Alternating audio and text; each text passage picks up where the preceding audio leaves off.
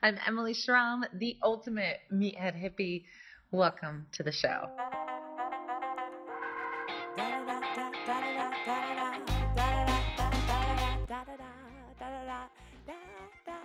I don't know why that intro is a little crackly, but anyway, I'm so happy you are here. I was just having a moment of gratitude. You know, this is something that's really important before I get into this amazing podcast with Stacy Sims, who we're going to talk about sports performance and women are not small men and our menstrual cycles. Men, you should listen to this too. It is important to understand that women are not small men. But before I dig into that, I will say, everyone talks about gratitude and how it can turn your day around, and you need to write 3 things that you're grateful for. And sometimes you just do it because you're like, yes, let me get into that space. But I literally wrote this in one of my book chapters that it just feels so disconnected. Like in our head, we're like, be grateful, be grateful, be grateful. And then our body's like, oh, but there's so much to do. And I feel so, today, all of that aligned. And I felt all the gratitude that I've been just sometimes too busy to notice. And I just want to say how wonderful it is that this is my life, that I get to do this. And it's because you're listening. It's because you're here. It's all of those things. Without you guys here, there would not be any of this. And I just want to make sure I first express my gratitude for that. Also, I wrote a book and it's ready. So be sure to look at the link below. You can get it with or without audio. You never can get just audio. So both selections will include the actual book shipped to you by January 8th.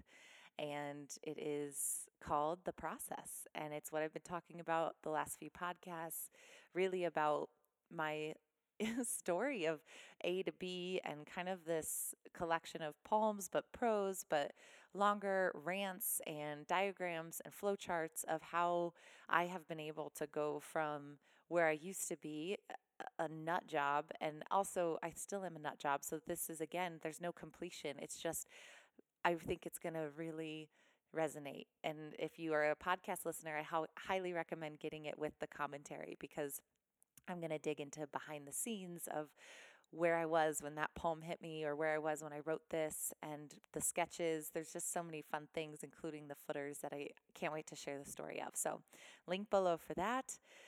I did read the intro through my Facebook group. If you're not a part of my Facebook group, it is not just I don't know, some Facebook groups are just super culty. No offense. This is something that I'm really proud of, is what this Facebook group is. Over 7,000 people. If you think you would be friends with me, we probably would. And that is these 7,000 people. And I felt brave enough with these people, because that's how amazing they are, to read the intro. And I might have cried a little bit, because this is like a huge deal for me to read poetry. I have this weird thing that I'll share in a lengthier way on the audio version. But 10 years ago, just remembering actually on a stage of Real World, literally terrified to read this poem, that I got so drunk. And I don't even remember it. So it's like this full circle, like really this lap around the world of terrified, didn't know how to process poetry. Now I can be a little bit better at reading it, and you guys can join the Facebook group. Please do, and listen to it. It's pinned. I do Facebook Lives quite a bit, but they're always pinned to the top. So join the group and tell me what you think. Let's get to our podcast today. So, Stacy Sims is just a badass. Women aren't studied as much as men because we are variable. We are variable because we have a thing called a menstrual cycle. This is an incredible tool for us to know if we're having it, if we're consistent with it, if we're not pregnant, right? Like all these things that can be really great. But there's so much more to it than just that. There are moments, my favorite thing on Instagram, and I've posted this like 3 times. I'll probably post it again. But I thought I was a weak ass bitch, and then the next morning I had my period. And you're like, oh, thank God I'm not a weak ass bitch. It's this funny little meme that I love. And it's so true. Like, we are in the gym, or we're training, or we're just feeling so damn moody. And emotional. And if you're not tracking your cycle, that can be a little bit of a roller coaster. Or if you're irregular, or if you maybe have been underfed and overtraining or stressed out, and you have some HPA axis, hypothalamus pituitary adrenal dysfunction, your period is the first to tell you. And this is I talk about it in this podcast, losing my period. I never had men. I also want to say before you leave men, this is important for you guys to know as well. Training, if you're a coach, if you're a trainer, if you are a nutritionist, whatever you are in the field, if you don't understand that women are not just going to respond to intermittent fasting, keto, high fat diets the same way that men do, we are going to keep this cycle of stressed out females that are not seeing results in the gym. And I talk about this so much with adrenals, and that's why I love it, because every time Stacy posts it, I'm like, hallelujah. And there's nothing better than getting Stacy's like emoji hands when I post something about adrenals and carbs. It's just my favorite because I feel so legit, because this lady is legit. She just did a TED Talk, Women Are Not Small Men. It's also linked below. She is an incredible follow.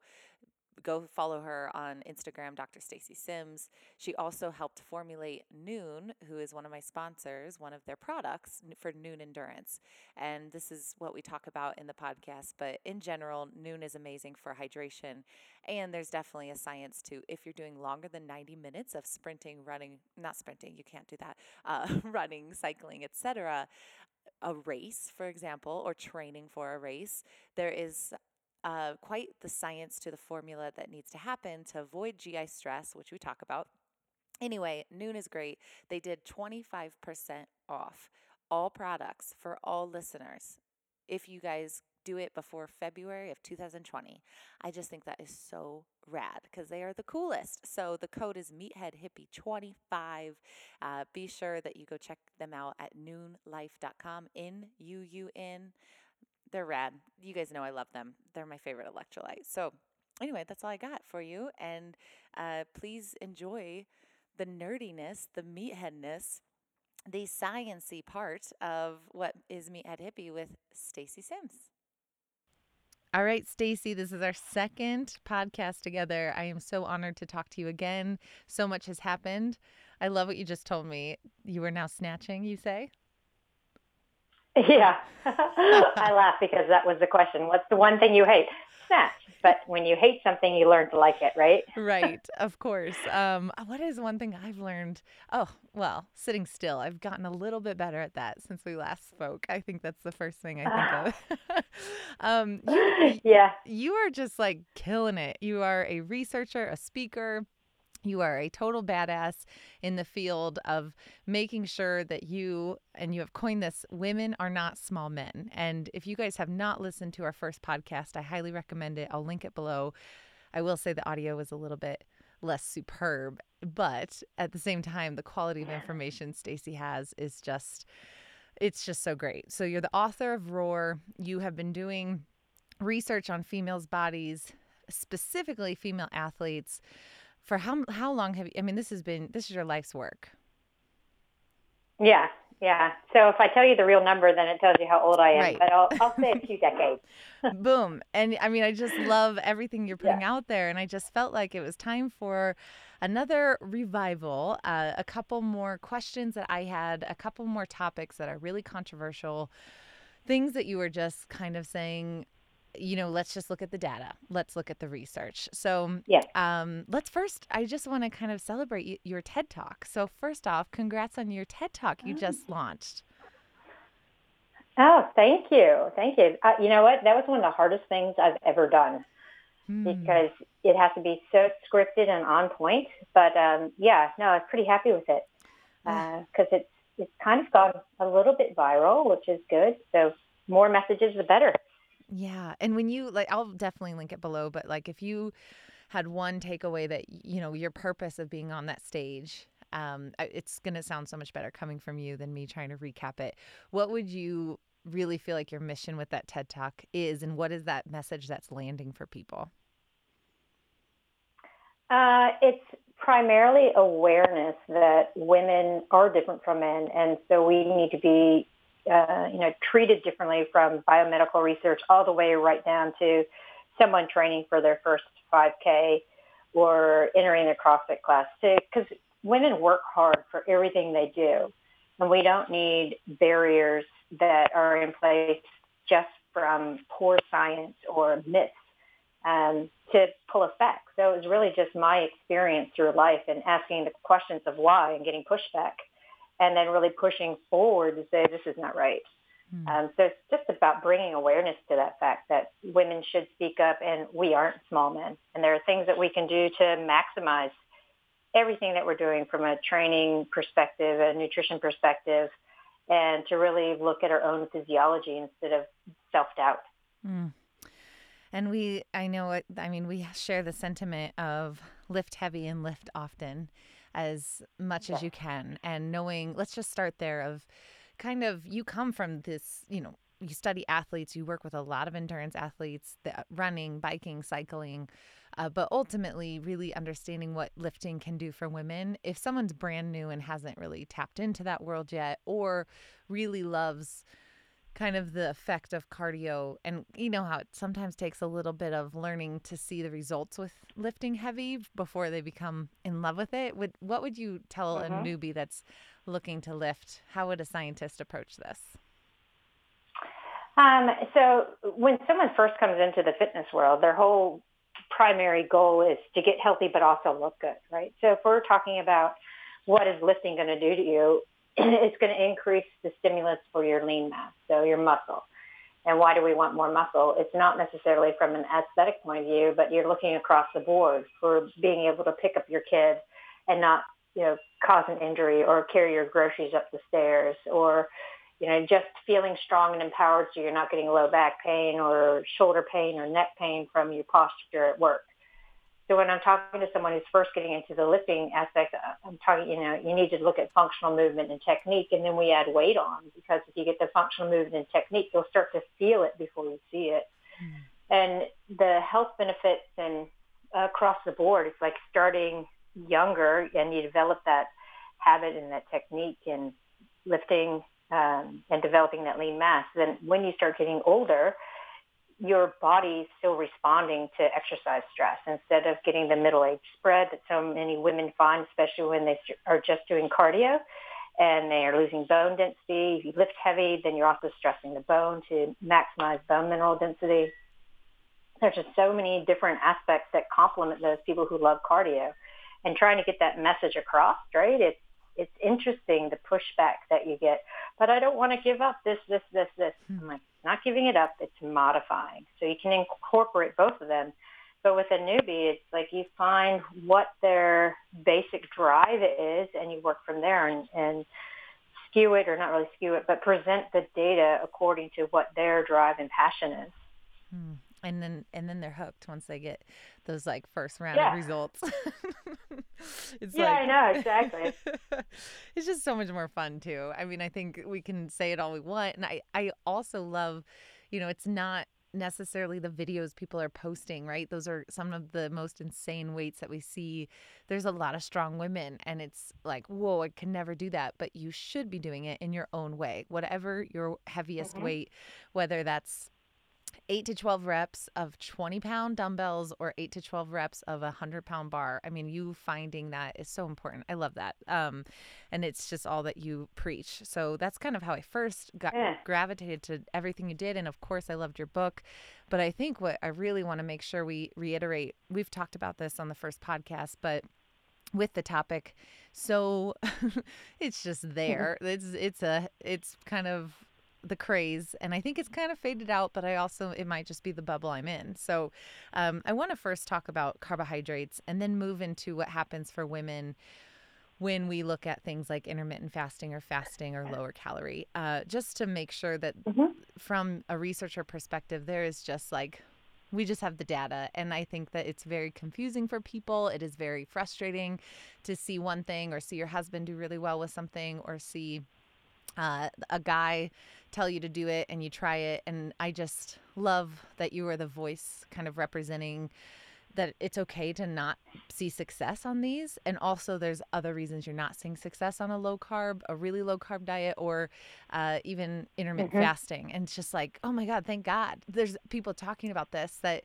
are, it's just so hard to find. And so I would love to just dig into that science a little bit. So what happens for women too low carb? And we again talked about this in our first podcast, if we are going to just dabble in it before we get into more. But when someone says, I'm going to go low carb, what to you is considered low carb or too low carb? Or does it depend on the type of exercise you are doing? So when I hear low carb, like all my radar senses go up. I'm like, what? No. So we're talking about low carb versus very low carb. So we know that the cutoff for women is around 120 grams per day. And anything below that, we start to have issues with kisspeptin. And kisspeptin is responsible for stimulating the gonadotrophin axis. So that means our sex hormone. When you drop too far below that 120, you really start getting sex hormone perturbation. And most people are like, yeah, whatever. But what we know is if you don't get a period, that means you're not healthy. Right. So we know that when you drop too far low, and women are way more sensitive with kisspeptin regulation than men, because women are by design supposed to reproduce. So when our sex hormones get perturbed, or we get to a point where we're not bringing in enough carbohydrate to support brain function and endocrine function, the body's like, whoa, what's going on? So you start to see some thyroid downregulation, resting metabolic rate goes down, your periods become irregular and or stop. And these are all signs and symptoms that there's a misstep in the food that's coming in versus whatever else you're doing. And it doesn't matter what kind of training you're doing. Like people who are lifting, they still need carbohydrate. And one of the things that really, like I kind of chuckle in my head about, and my husband and I laugh about this too, because he comes from a sports science background, is when people say, I don't need carbohydrate. And I'm like, you're bypassing basic physiology. People who are doing the ketonic diet or the really low carbohydrate diet, like I don't need carbohydrate. My body's learned to live without carbohydrate. But the basic step of physiology across the board is that you go through ATP, CP, then you tap into stored glucose, and then you can get into some beta oxidation. You can't skip those steps. That's physiology. That's basic biology. So when people say, I don't need any carbohydrate, I keep going, yes, you do. Basic physiology, your body needs carbohydrate. No, I don't. Yes, you do. So I get in this argument sometimes. But when we talk about women in particular, when they're too low and they're trying to follow the ketogenic diet or they're trying to follow intermittent fasting, it is that kisspeptin sensitivity and too low carbohydrate, but then they also fall into a low energy state.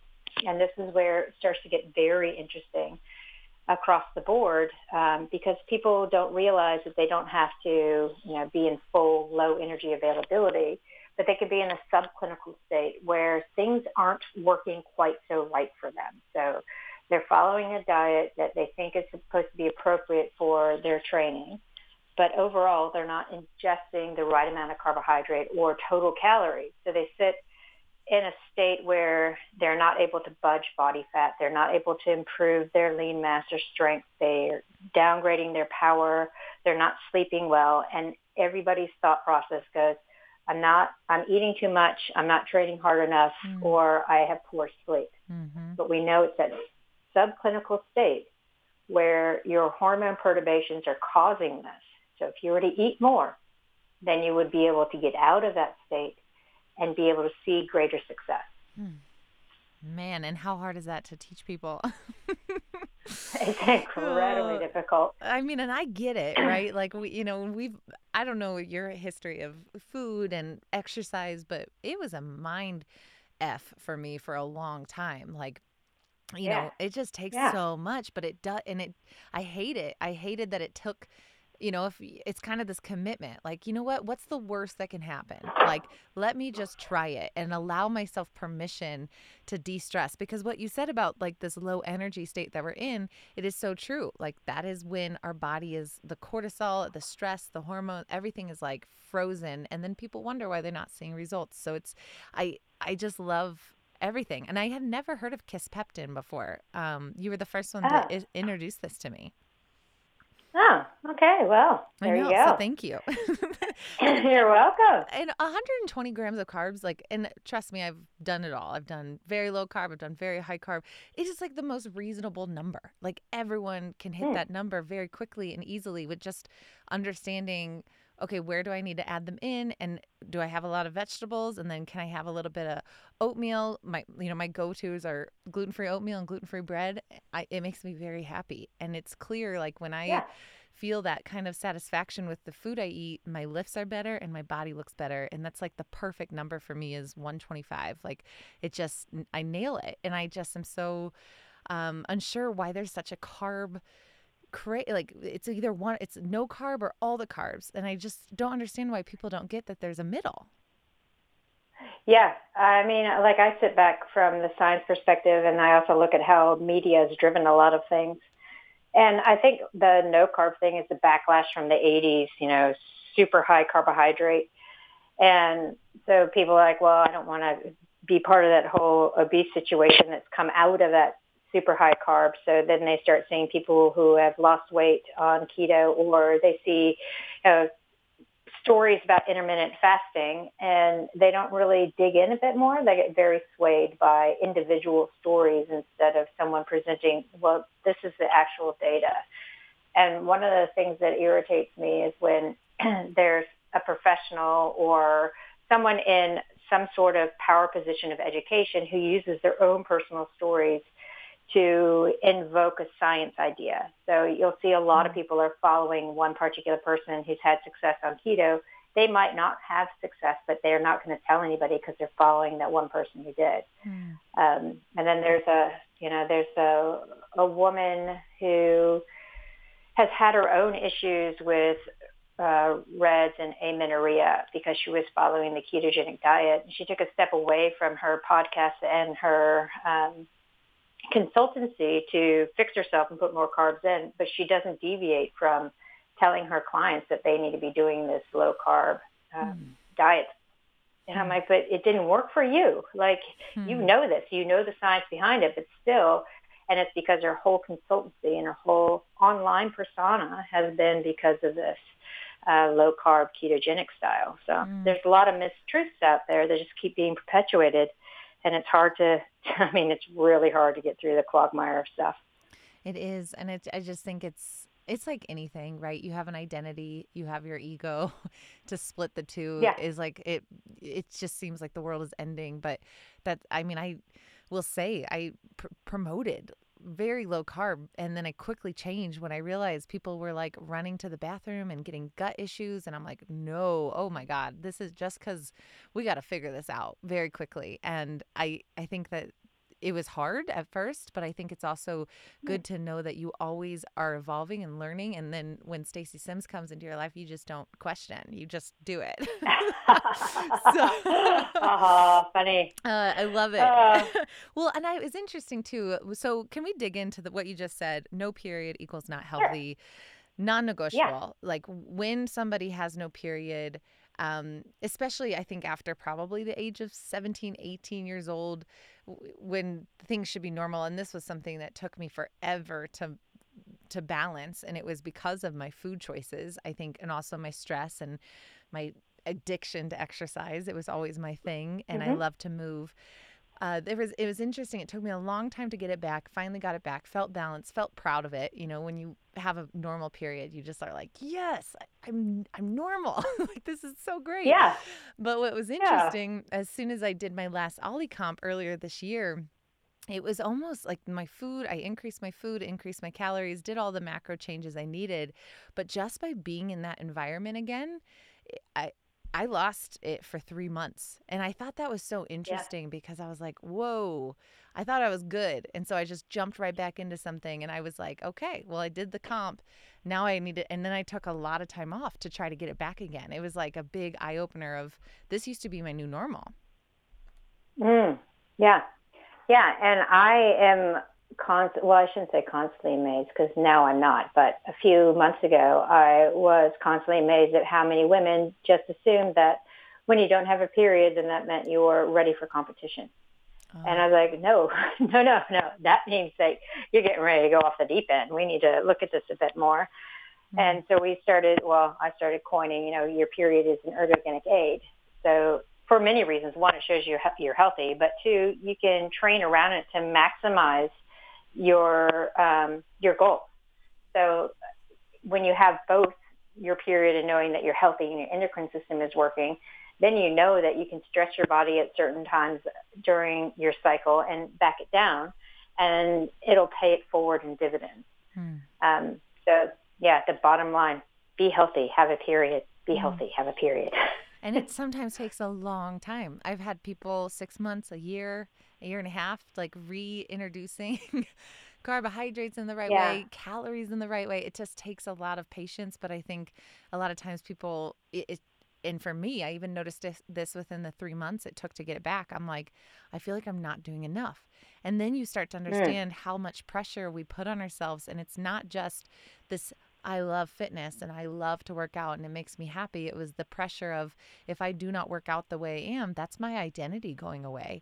And I had to tell it to shut up, because it was like, no, I'm not healthy. I shouldn't be waiting 2.5 months for a period. And when I have it, it's horrible.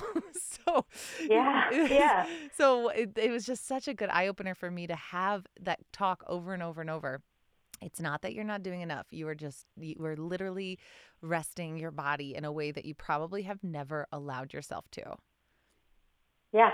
And I mean, we get into that headspace, right? I mean, it's endemic because, I mean, when you're looking at everything that people are doing on social media, and this is very apparent in a lot of our professional athletes, like they're comparing themselves all the time. So they think they're not doing enough. And then that voice sits in our head where, oh, if I'm not training like this today, then I'm not going to reach my goal in 2 weeks. And people never give them the okay to take a day off or take 2 days off or back it down for a month. Because they're so afraid that the end goal is not going to be attainable. But the body's very resilient and remembers things. So even if you take a month off, you're going to get back to your goal a lot faster than if you're trying to fight through that stress all the time. And that's what's so interesting too, is this less is more concept, because stress does prevent us from actually seeing muscle definition. I mean, I think I did CrossFit, the most intense workouts of my life, no lack of training, and did not see muscle definition until after I really quit CrossFit. It was muscle definition in my shoulders, muscle definition in the right places. It wasn't just my traps. And I was like, what is this? And I just was like, oh my God, it's not just the types of workouts I'm doing. It's understanding how under recovered and stressed out I was while I was doing those, even though I was really fit, by standards of times and weight. It was like my body did just this kind of mind flip of like, whoa, I can do less and see more. So I love to dig into that about the stress and how that ties into muscle definition and recovery. Yeah, for sure. Which is interesting because I just gave a second year lecture on this morning about the interplay of exercise, stress, the gut microbiome, and how it all comes back out to adaptation. So if we're thinking about stress and the basic physiological responses of stress, either exercise stress or life stress, and you have that elevation of cortisol. So your baseline levels of cortisol come up. So we know with that increased cortisol, there's also a stimulus to put on subcutaneous fat. So primarily belly fat, and for women, it's in the tricep and belly, sometimes hips and thighs, depends on genetic predisposition of that fat storage.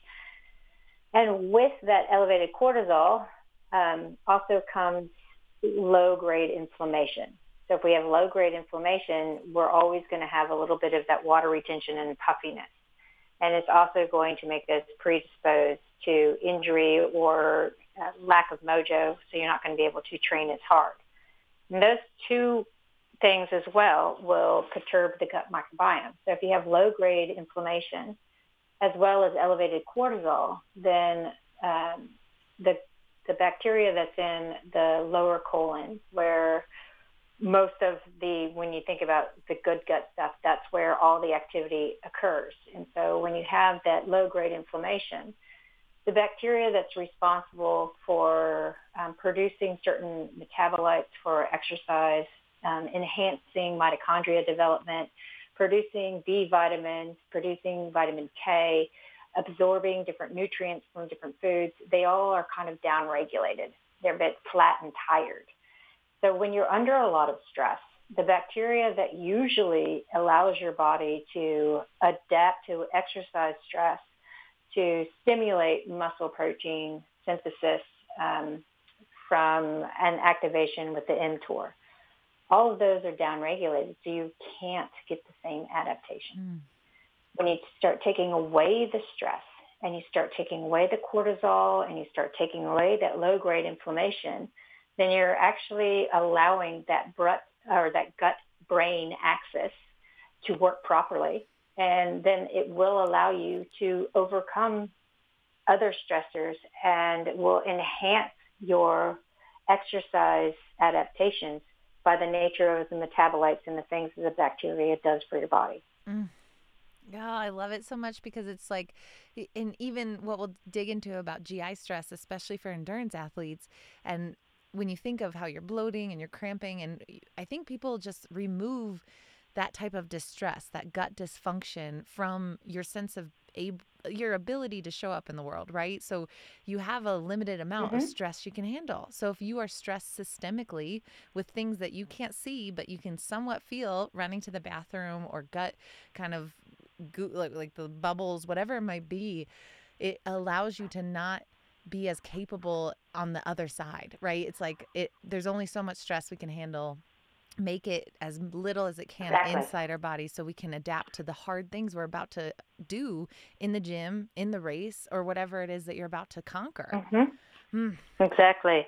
I love that. And then when the GI kind of thing with the stress, and this is where I originally found you, was through Noon, because you worked with Noon to create their Noon Endurance. And so figuring out, kind of for an endurance athlete, a runner, a triathlete, a cyclist, that I would love to know kind of your thoughts of this, the appropriate carbohydrates where we're not crashing our blood sugar or causing GI distress, and really what led you into this product. I don't know. I would love to just know it from you because I'm not an endurance athlete, full transparency.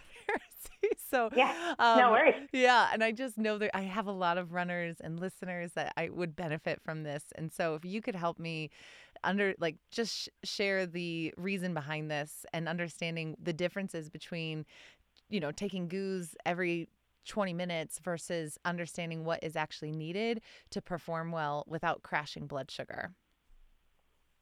Yeah, so this is an interesting conversation with endurance athletes because they bought into a lot of marketing hype in sports nutrition where you can't go an hour without any kind of fuel, or you need liquid calories because that's the fastest absorption.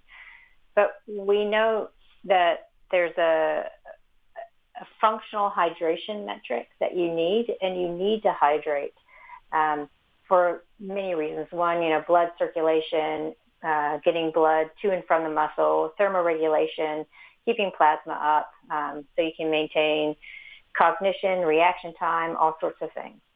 So when you're looking at something like the Noon Endurance line, it's a functional hydration drink, and the carbohydrates in there are not a fueling source. They are there because we need a little bit of sugar and a little bit of sodium to work with our intestines to pull fluid across the intestines into our bloodstream. And when you're thinking about, you add exercise stress where you have a whole bunch of blood that's being diverted from the gut to go to the working muscles, the gut becomes very hot and hypoxic. So you don't want to add something that's increasing the pressure in the gut, which is your primary sport nutrition product. Your Powerade, your Gatorade, your goos, your gels, your CarboPro, all those liquid calories, because the small intestines is where most of your fluid absorption takes place. And it's very sensitive to how much stuff is in there. It has a very small amount of, ability to withstand pressure. So we say it's around 200 milliosmoles. So plain water doesn't hydrate because it doesn't have enough stuff in it. And then when you start adding gels or goos or liquid calories, it has too much stuff in it.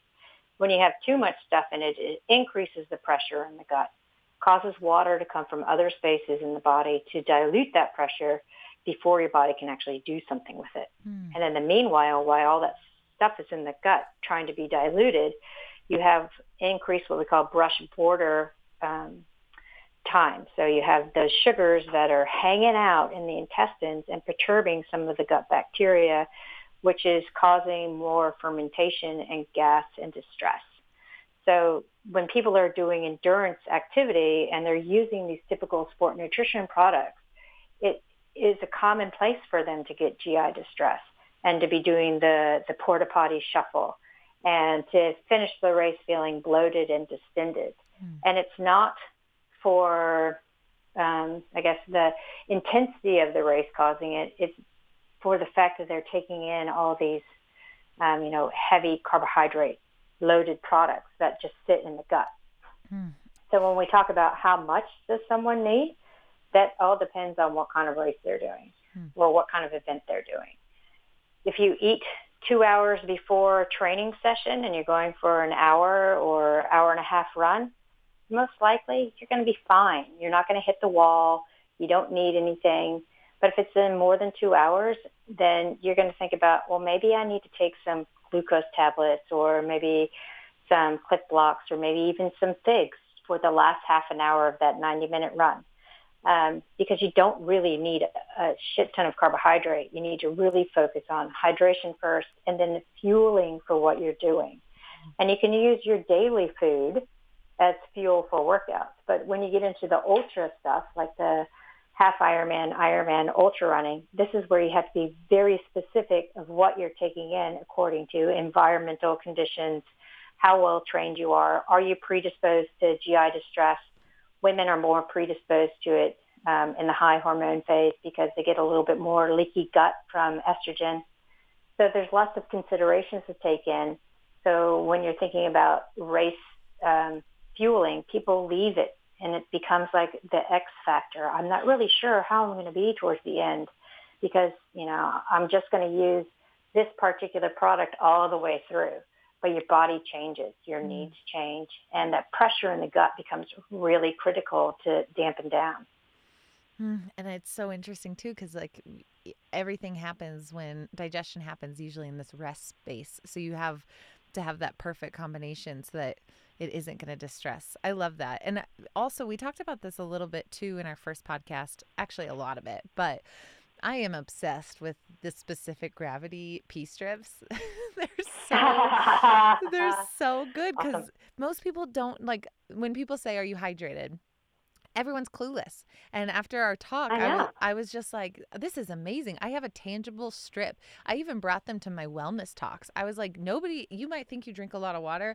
I'm going to blow your mind. Like this is like it was just so cool to have people read your book, tag me in those those urine strips, and then just share because it's something that we think we're hydrated and we're just not. And so I am just so grateful that there's ways that you can test it. That's not just, the color of your pee or feeling like off, Yeah. Or body weight changes, So it's one of the best, like little inexpensive biohacking tools that you can get to just improve your well-being just by making sure that you're taking in enough fluid for your body.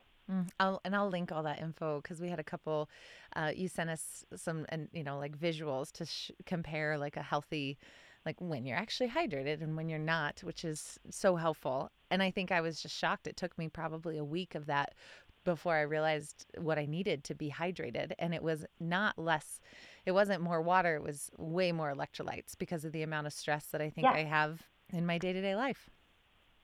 Yeah, exactly. And don't be afraid to salt your food. People are like, it'll cause bloating and stuff. Just no, your body needs sodium, so use it. I saw everything. I remember I just was I don't remember where I was traveling, but I have this tiny little salt shaker and people just their mind was blown. Like, you carry that around? I'm like, of course I do. This is my favorite thing in the world. It's amazing. I might have to start doing that because I'm always like looking for salt. And I'm like, oh, there's no salt on the table. We sit down at a restaurant. I'm like, there's no salt on the table. Where's the salt? And people are I like, we haven't even know. looked at the menus yet. I'm like, I don't care. I need some salt. I know. It's these cute little Redmond salt shakers. I have a bunch, so I will make sure I send you some. I had them for my retreat because I like put all my favorite Oh, things in it, cool. so I'll send you a bunch of them. um, Awesome. really, before we close out, and like, I want to really dial in the period, hormones during the period. Uh, how to work out around your period. So I know that if we started with day one, so the day one of our period and our cycle begins, I mean, this is where I really feel like a badass. I like all the way up to it, I don't feel like a badass. But day one, I'm feeling like a badass and I'm ready to move and Mm-hmm. actually it helps with any cramping, any weirdness. And so if somebody was like, I have no idea how to work around my cycle, how to work out around my cycle. I don't trust myself to skip a rest day because that's what I see a lot with clients. It's almost like if they skip a day, they're worried they're going to skip a week and they want to stay committed. They want to stay dialed in.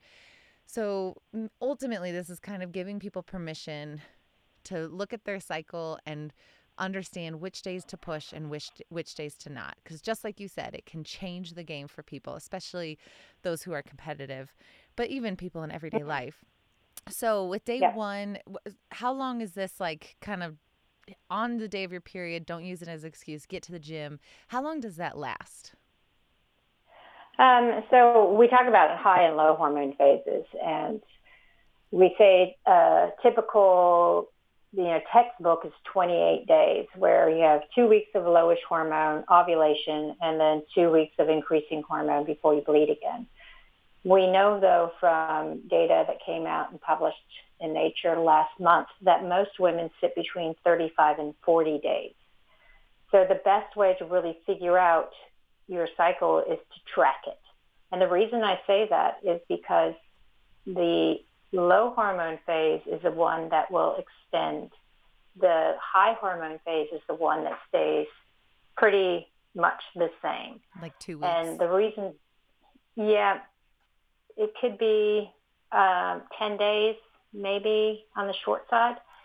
And it is because of the functionality of ovulation. So your body will have increasing estrogen and progesterone, and it pushes up with ovulation. And with ovulation, that's when your body will naturally produce more estrogen and progesterone. So knowing where you are in your cycle is imperative, because in those low hormone phases, this is where you can push hard. So we'll say from day 1 to around day 14. So day 1 being the onset of bleeding, day 14 being ovulation. And we know that you can hit it hard, recover well, you have more mojo, more concentration, technique, everything's a bit better, you have better heat tolerance, your body can use carbohydrate better. And then when you hit ovulation, some women feel fantastic and bulletproof. And you can use ovulation as like a PR day, because estrogen in itself is very anabolic. But as progesterone starts to come up with estrogen, your body gets into more of a catabolic state or breakdown state, because progesterone is very catabolic. So after ovulation, when estrogen and progesterone start to rise, this is where we change it to be a little bit more steady state. So not the high intensity, but working more aerobically, looking more for that 8 to 10 rep instead of the 1 to 6 rep if you're doing lifting blocks. And then about 5 to 7 days before your period starts, when estrogen and progesterone are at their highest, this is when we turn more technique and efficiency oriented. So you're not taxing cardiovascular system that much, but you're really trying to dial down technique. And this is ironically when your body is the most, quote, tired, where your cognition's a bit off, your reaction time is a bit slower. But working on technique in this phase does a couple of things. One, it allows you to kind of deload from all the high intensity. And two, when you nail technique, when your body's a little bit physiologically fatigued, when you get into the high or the low hormone phase, when your body isn't, you're nailing it. So you're improving everything across the board when you're looking at how do I train around the cycle. You work from the physiological metrics of hitting it hard for that adaptation when your hormones are low, and then you do a little bit of deloading through aerobic work before you get into the technique work, so that when you get into the next low hormone phase, you're dialed in, you can hit it hard again. Helps prevent injury. It helps with that whole physiological adaptation aspect. And from a psychological metric, it's much better to know that when you're feeling a little bit flat and awful, it's a physiological reason. It's not because you didn't do something right. And you know that you're having a bit of a deload. So it's fun to go play in the gym without really having to hit intensities and metrics. And I love that so much because psychologically, like thinking of, deload some in many people's case, whether, the non-athletes who haven't experienced tapering or race day. And I think we're all athletes, but kind of competitive athlete persona of knowing, okay, I know I need a taper so I can perform better. If that's something people aren't familiar with, it's so good to just teach it, because whether they're doing Orange Theory Fitness or Platform Strength or a CrossFit class, there is no off days. When there's a gym that's kind of on this schedule of we have to keep our members happy, and people are happy when they are sore the next day and working out really hard and feel like they walked away with a good workout. Deloading week, it's our slowest week at Platform Strength because we cut everything, and it's like we have fun, we test, but we also know it's better for people, like, this is your week every 6 weeks to get out of the gym and enjoy, and then they come back so much stronger the next week. And that took a lot of cycles for people to kind of dial in. And at first I was like, oh, this week is too slow, we need to add more things, but it's not right. We cannot do strength training without appropriate adaptation to the athlete, and deloading is something that needs to be incorporated into everything. Even if it looks different for some people, it just is like appreciating that technique in a way. So Platform really has taught me, like, whoa, this is necessary to get people to want to come back and stay excited. There's people that, and you see this probably more than anybody, but we're all in and we're so stoked and excited, and maybe it lasts for 3 months and then 6 months, but it's just full gas pedal the whole time. And if you incorporate this in the cycle that you are saying, how cool is that to realize, just like the 120 grams of carbs, there's a middle way. We don't have to be complete, go ape shit for 6 months and then take us 3 months to do it again. Yeah, exactly. Yeah, it's really critical. And then, when people are tied to a gym schedule, which so many people are, because Platform sounds very unique and awesome, it's taking that ownership of your fitness and your body and saying, well, I'm going to go to Orange Theory, but I'm not going to try to get 500 million splat points. I'm just going to take it easy. Maybe I'm going to aim to be the person that's last on the screen instead of first. It's just really trying to use those metrics that usually show you're going hard enough, to use those metrics to show that you're going easy enough. I really like that approach and that's kind of, you can get into heart rate variability. Do you get into that very much for athletes? I do with my male athletes, but for female athletes, not so much, because there's a change in the phases and ovulation and estrogen, progesterone, which changes resting heart rate. So in order to really look at heart rate variability, you have to have a good 3 to 4 months worth of solid, just beginning data.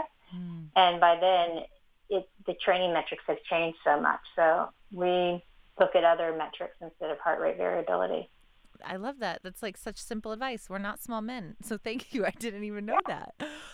And for women to know, for me, my kind of metrics of I'm recovering, obviously my period, my muscle definition and my results, my sleep.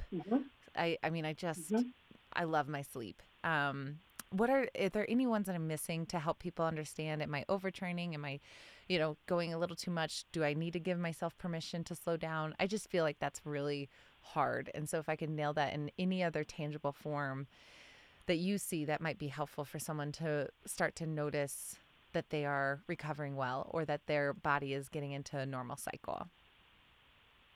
Yeah, appetite. Appetite is another metric that we use, because often training will uptick and your appetite gets muted when you start training a little bit harder. And then you get into an unintentional low energy state. So we really track appetite. So we know that it's going to be a bit flat right after you finish training, or if you're hot. But in general, if you lose your appetite for more than 3 or 4 days, then we know that you're still going too hard. We need to bring it back. So that becomes a really important metric because it also allows people to become in tune with what it means to be hungry and what it means to be full, which is primarily a lost art in today's society. It so is. I mean, it really is. It's kind of like I'm starving, and then that's really all we got. Yeah, when exactly. we wait too long. And it's true. I mean, when my stress is high, and I mean my appetite, I love being hungry. I love feeling like I'm in a rhythm and I can get hungry. But it's true. It's when stress is there, it's like, oh, I didn't even think about eating, and then it's this kind of cycle that we talked about of being too low carb or too low calorie, which is so easy to do if you skip breakfast, how hard it is to kind of make up for that in ways that need to happen in the long run. And I know it happens, but that was always my thing of like, well, if I skip breakfast, I'm looking at my macros for lunch and dinner and I'm so under what I know I need. And if I go under longer than 2 days in a row, my body stops responding. It's just like instantly like, okay, we need to freeze everything. Everything's going to shit. Hold the horse. So I think it's so good to know that it's like giving people permission to have breakfast is good. Yeah, I mean, it's imperative. We know from quite a few years of research that women do much better in a fed state when they're facing exercise for adaptation.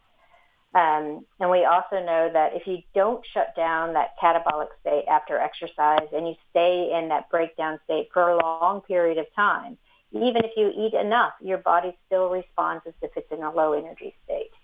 So a lot of women who are like, I'm going to get up, I'm going to go training at 5:30 or 6 before I go to work. I might have half a protein shake and then I'm full and then I get too busy. I don't remember to eat.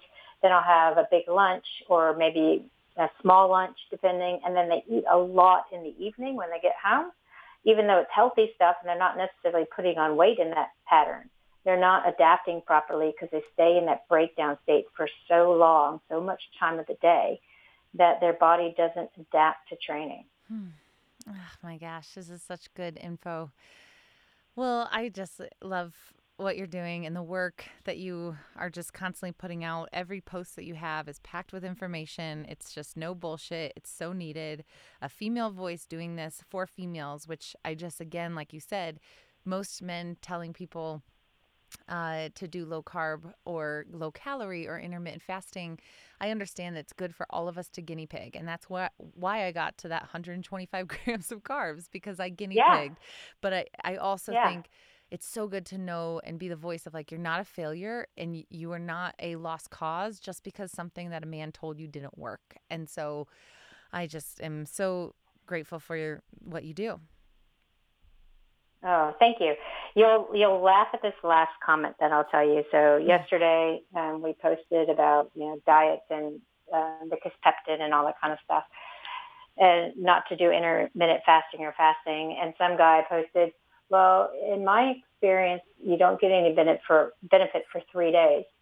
And then a woman posted, do you have a menstrual cycle? She wrote back, well, in my experience, it takes about 3 days, and went on and on about his experience. And she wrote back, this is actually a moot point because you don't have a menstrual cycle. This whole thing is about women. Yes. It's like, thank you. I didn't have to answer. Someone else is. Fantastic. You're creating a tribe of people, that's for sure. I will link for sure the TED Talk, our former podcast, the specific gravity strips, all of the things that you guys can dig in. Dr. Stacy Sims on Instagram. You're wonderful. Thank you so much for coming back on Meathead Hippie. I always love talking to you, and I just, again, can't thank you enough for the work you're doing. Thanks for having me. It's always fun.